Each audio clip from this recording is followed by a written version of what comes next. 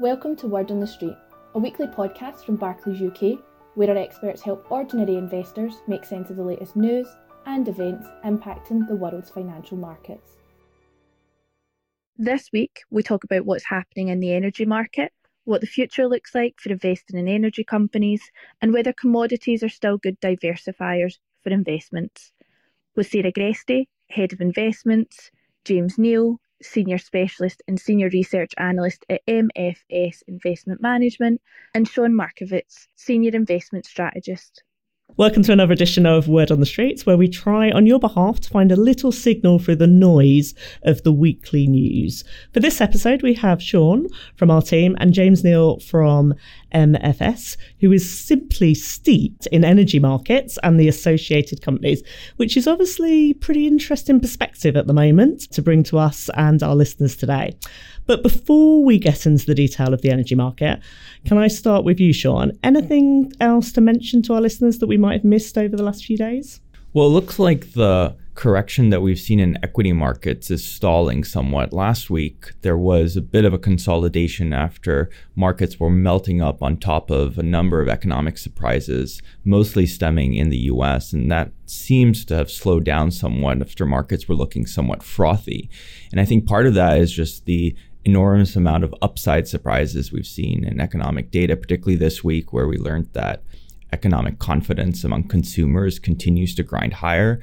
Some of that is probably just, the lagged effects of the stock market soaring upwards and, boosting this sense of positive sentiment among consumers who feel that their portfolios are doing well. But there's also a sense in which that could have legs, which might, keep the economy on a strong foot. If we turn to the bond market, however, yields continue to remain relatively anchored at current levels, with a lot of the easing of interest rate cuts that were priced out remaining so for the next 12 months, suggesting that there isn't really an inkling of more easing to be put back into the market as the economy remains strong. Inflation's coming down, but relatively too slowly for the central banks to start changing their tone. That's another thing that we learned this week. A number of central bankers gathered to discuss the policy outlook, the ECB, the Fed, the Bank of Japan, and the Bank of England, but all kind of sounding the similar tone in that they're not looking to take their hawkish tone away from the market. And onto the currency side, I think what caught my attention was the grind lower in the pound. The pound has been relatively strong despite, fears of inflation continuing to grind higher. But this week, actually, we saw a bit of a correction in the pound. I think what we're seeing is investors speculate that the impact of very aggressive interest rate hikes will start to hurt the economy at some point down the line. And on the commodity space, which dovetails with our session for today, I think it's worth acknowledging just how strong the downward momentum in the asset class has been over the past 12 months. And I think what that reflects is the fact that China's economy has been on a pretty slow tear lower. It's one of the biggest importers of commodities, particularly metals, but also, a source of energy demand for the global economy. And that's also, I think, been one of the reasons why, as an asset class, it's been under somewhat pressure. Okay, very interesting. And that was a lovely segue into James. So, James, we're delighted you're giving us your very precious time today. So why don't we start off with a little bit of what an average day looks like for you, if there is such a thing. Okay, well, thank you very much for having me on the podcast. And as you alluded to at the start, I've been steeped in this sector for quite a long time. I've been an oil and gas analyst for 25 years now. I'm also a mining sector analyst. I've previously been an autos analyst as well. So an average day for me begins with me waking up and questioning the wisdom of some of my life choices, actually. But I've been lucky enough. Thank you for your life choices, because you do make an interesting guest today. Bit of honesty there, but I've been lucky enough to have been employed by Massachusetts Financial Services (MFS) since 2010 as a European equity analyst, looking at the oil and gas sector and at the mining sector. I've also been a global sector leader for energy for MFS for that period of time as well. So my job consists of sourcing the best ideas in the energy sector from our teams of analysts in Asia, Pacific and North America, and also emerging markets, what would be the best ideas to put into the portfolios. And one of the privileges we have at MFS actually is that the analysts are also investors. We have a number of analyst-run funds alongside the generalist portfolio manager funds. So each of the analysts has to consider their recommendations in the context of the fact that they are investing their clients' capital in those ideas as well. So it brings some real sort of world significance into how we look at the sector. That is an interesting day. Now, I know I can name a few very large energy companies, as I'm sure most listeners can, but the market is more than just the big players. Can you give us a sense for the number of companies and scale? Yeah, well, in Europe, actually, the number of companies has shrunk quite considerably because it's been quite a torrid time for the sector, actually, in the last sort of 10, 15 years. But the sector's broadly split up into the large integrated oil and gas companies. You probably remember from around the sort of the turn of the 2000s, there were the big mega mergers in which a number of companies got together, BP, Amoco, and then Arco, Exxon and Mobil, etc. Those are the big integrated players. Alongside that, you have an exploration and production sector, which is smaller players focused on trying to find new resource. You also have an oilfield services sector who provide the equipment to help these companies to extract and monetize that resource. You have pure play refiners. And increasingly now, actually in the last 5 years, you're starting to see market cap related to the renewables sector, so offshore wind players and the like as well. So it's a fairly diverse sector, and you see those sectors across the different markets as well. Obviously, this sector of the equity market is quite different to others in the fact that you can't afford to ignore kind of the macro political context to the same degree as maybe some other stock pickers who might have a slightly easier time than you. Energy prices are the elephant in the room. So how do you and the team split your efforts between understanding top-down versus the more bottom-up inputs into the investment decisions? So our process is very much fundamental and bottom-up driven. But as you say, there is a lot of macro and geopolitics in this sector, particularly around OPEC and non-OPEC and the sort of, the geopolitical impacts of who produces and who demands the oil and gas. And actually, I would say that the macro backdrop that confronts us today is about as interesting as I've seen it in my time as an analyst in the last 25 years. And I think we'll probably come back to that. But what I would say also is that in my experience as an investor, that top-down approach to sector investing doesn't necessarily work that consistently. So, and in fact, a good example of that is 2022 versus 2023. You saw a lot of people who were extremely bullish around the sector in 2022. They were the pigeon. And then this year, we're back to a position where, as was alluded to earlier, demand is a risk and people are worried about recession. And the sector is one of the worst performing in the market. And the sector is the statue. So effectively, what you have is a problem of volatility in short-term cycles that makes top-down macro investing in the sector quite difficult. Now, what I would say, though, is equities are long-duration assets and oil and gas companies are very long-duration assets. And a lot of the clues into what makes them good investments can be found from that bottom-up analysis. So we come off a period of looking at the oil and gas sector where for much of the period from 2008 to 2020, it's been an underperforming sector. And a lot of the clues to that were in the fundamentals of the companies. They arrived in sort of after 2008, fully sort of loaded up with their capex, very pro-cyclically investing, just as oil prices sort of peaked and fell down. So they put a lot of capital on their balance sheets that was overvalued. And so they kind of put in place the sort of the kindling for future write-downs on the back of that. In the sort of QE period, they then followed the signal again and pro-cyclically invested. And in 2014, they were, at peak investment levels again. So they effectively put themselves in a position where they drove their returns down to very uncompetitive levels versus the rest of the market, in many cases below their cost of capital. Alongside that, all that capex that they spent didn't deliver much growth. So you had 0% growth, low returns, and you also had managements that probably didn't quite understand the low profitability of their businesses because you found a situation where the dividends that they were paying were not reflective of the underlying profitability of their businesses. I looked back at this actually last week, and over the period from sort of 2000-ish to 2020, the European oil sector paid $600 billion of dividends. Sounds good. That does sound good. I'll take that. But they generated $135 billion of cash flow after capex. So they ended up less good, exactly. So they had to ultimately fund those dividends out of divestments and then also by raising debt as well. So when I was presenting these companies to my peers, the other analysts, other sectors and generalists, they just didn't look very good companies relative to the rest of the options in the market. So I just want to follow up on one thing.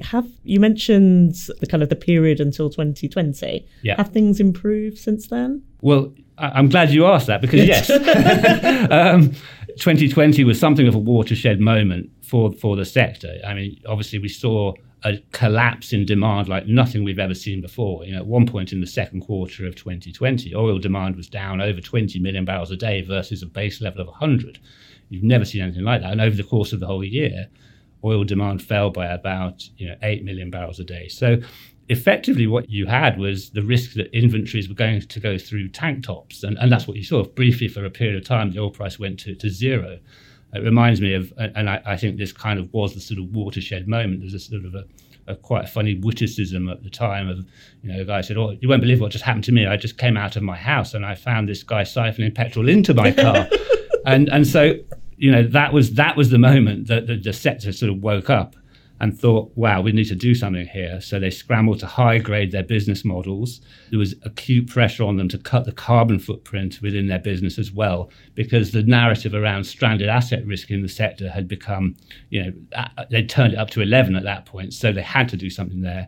And they had to come up with a new strategy. And for the most part, and this is the strategy I've quite liked, I call it the sort of tobacco sector redux model, which is you're worried that your duration of your business model because of carbon is not going to be that long. So you have to come up with an investment case that appeals to equity investors. So you have to do a couple of things. Firstly, you have to reduce your spending and try and get your spending down to sort of 50 to 55% of your cash flow at mid-cycle. You have to improve your capital recycling. No more mega projects in the desert, or offshore. You have to be able to take a lot of sort of lazy capital off the balance sheet and put it to work. You have to monetize the really good parts of your business. And some of these businesses have excellent trading and marketing businesses inside, and they can monetize the product much better. And then you have to distribute. You have to distribute the capital, the surplus capital that you generate, the cash flow.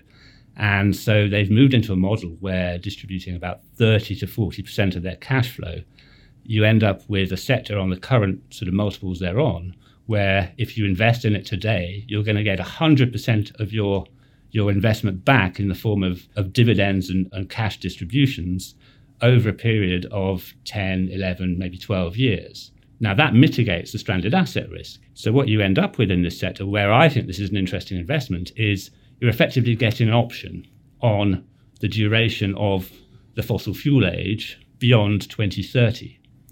Now, 2 years ago or 3 years ago, people would have said that was an option that was going to expire worthless because there was this feeling that oil and gas was on the way out very quickly. 3 years later, that narrative has changed a bit because I think we've realized that actually the requirement for fossil fuels is probably going to last a little longer than previously anticipated. Okay. So that's how it got better.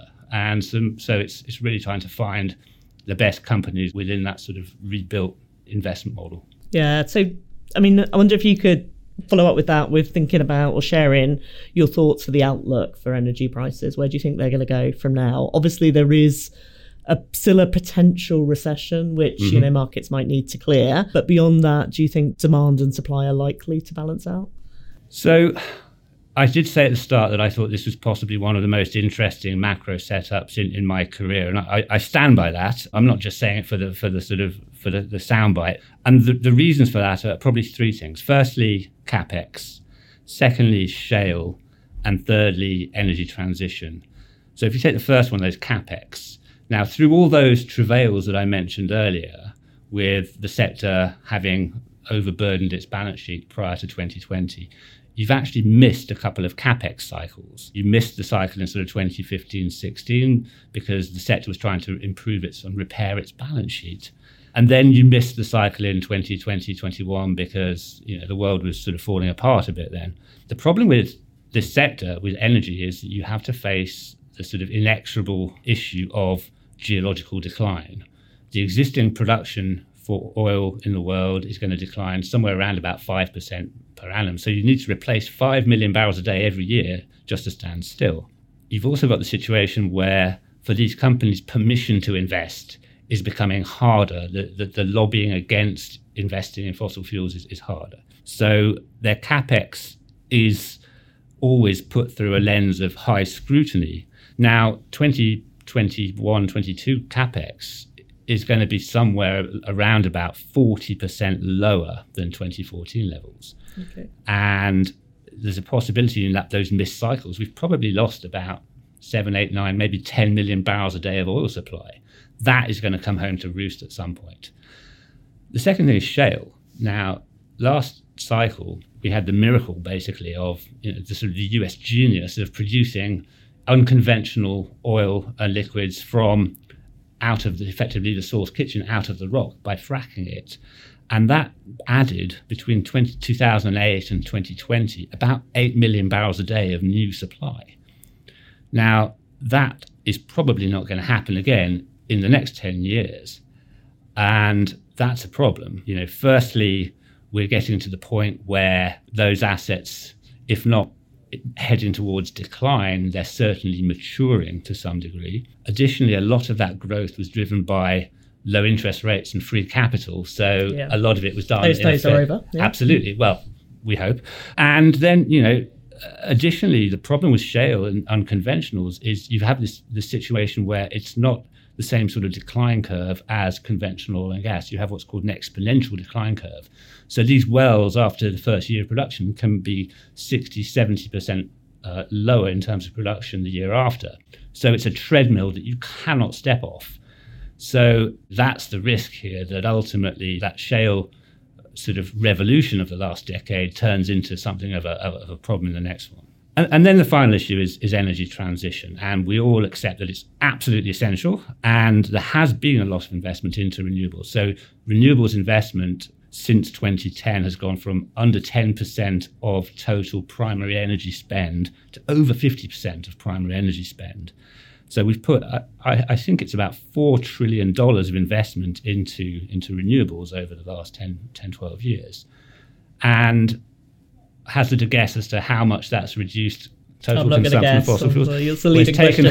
It is a leading question. So it's taken fossil fuels down from about 83% of primary energy supply to 81%. Okay. So it's a slow process, and I'm grateful to having read, people like David Mackay or Tim Morgan, who wrote, a decade ago about how this was a challenging effort to do with the energy transition, limitations around energy density, the lower energy returns on the energy you invest. You're moving from a high surplus energy scenario into a lower energy surplus scenario. And so those problems are going to be there all the way through this next cycle. And ironically, of course, if we're going to continue with this process, you actually need fossil fuels to build the energy transition, right? You have, if you want to make steel to put up, to wind generators, if you want to basically heat quartz to make silicon at 4,000 degrees Fahrenheit, you need fossil fuels, I'm afraid. So that is the underlying supply issue that's going to be around over the course of the next decade. Okay, that was really interesting. Also a little bit depressing. James, maybe we can finish off with, do you see anything light to leave us with? Anything positive in the market? Well, yeah, I apologise for being a bit depressing, and that's why they don't let me out very often, because I tend to scare the horses a bit. So I think I'd like to call it realistic. And, for me, I think the interesting thing is we've been able to ignore the energy sector over the last decade to some degree because we've had the benefits of shale, we've had the low interest rates, we've had all that. And I think the conclusion I would maybe leave for this is that we should at least be aware that it's not going to be possible to do that in the next cycle. Okay. And the consequences for not getting, the energy equation right are quite profound for the broader sector. And, 2022 was maybe a little sort of foretaster of the kind of risks you run if you move into an energy shortage scenario where suddenly you're having to spend not 5% of GDP on primary energy supply, but 20%, that will crowd out other investments. So it's really a sort of a plea to think more constructively about the energy sector. And in the meantime, the energy sector can provide some good investments as your hedge against that scenario as well. So, there's the optimism. It's a sector that I think is going to be quite interesting to invest in over the course of the next decade. Thank you. And that segues beautifully back to Sean. So I just wanted to finish with you, Sean. It's been really interesting to hear about energy from a real expert, but how do we think about commodities in our portfolios and funds that we run? So we have a broad allocation to different asset classes, and one of the asset classes included in our core portfolio and what we call the strategic asset allocation, which represents the long-term allocation to different asset classes, includes commodities. And in that is energy, but also other sub-asset classes such as metals and agriculture. And one of the main reasons why this is included in our core portfolio is because of the key diversification benefits. There is a long history of literature showing that commodities as an asset class is a good diversification tool in portfolio returns, but also in terms of risk. I think a good illustration of that was in the first half of 2022, where almost every asset class is tanked on the back of recessionary fears, and commodities really showed their true diversifying colors. We don't know when those kind of periods will resurface, but I think that's what makes diversification properties of commodities so attractive. And on top of that, I think it's worth acknowledging that as an investor, you should be compensated for the risk premium that you earn by investing in commodities. And it's based on this theory of storage that commodity producers have a price risk that they would like to offload to investors. They don't know how much their oil is going to be valued at when they sell it. And so they will look to hedge that risk, pass that risk on to investors. Investors need to be compensated for that risk. And so that risk premium is also one of the reasons why investors will often earn, a positive return by investing in commodities. So we look to kind of capitalize on that. That's really interesting. Thank you, Sean, for kind of putting that in perspective for us. And James, thank you so much for your time today to talk to us about kind of the energy market over the last 25 years and beyond. And lastly, thank you to our listeners. I look forward to speaking to you all again soon in another Word on the Street. All investments can fall as well as rise in value, and their past performance is not a reliable indicator of future performance. This podcast is not a personal investment recommendation.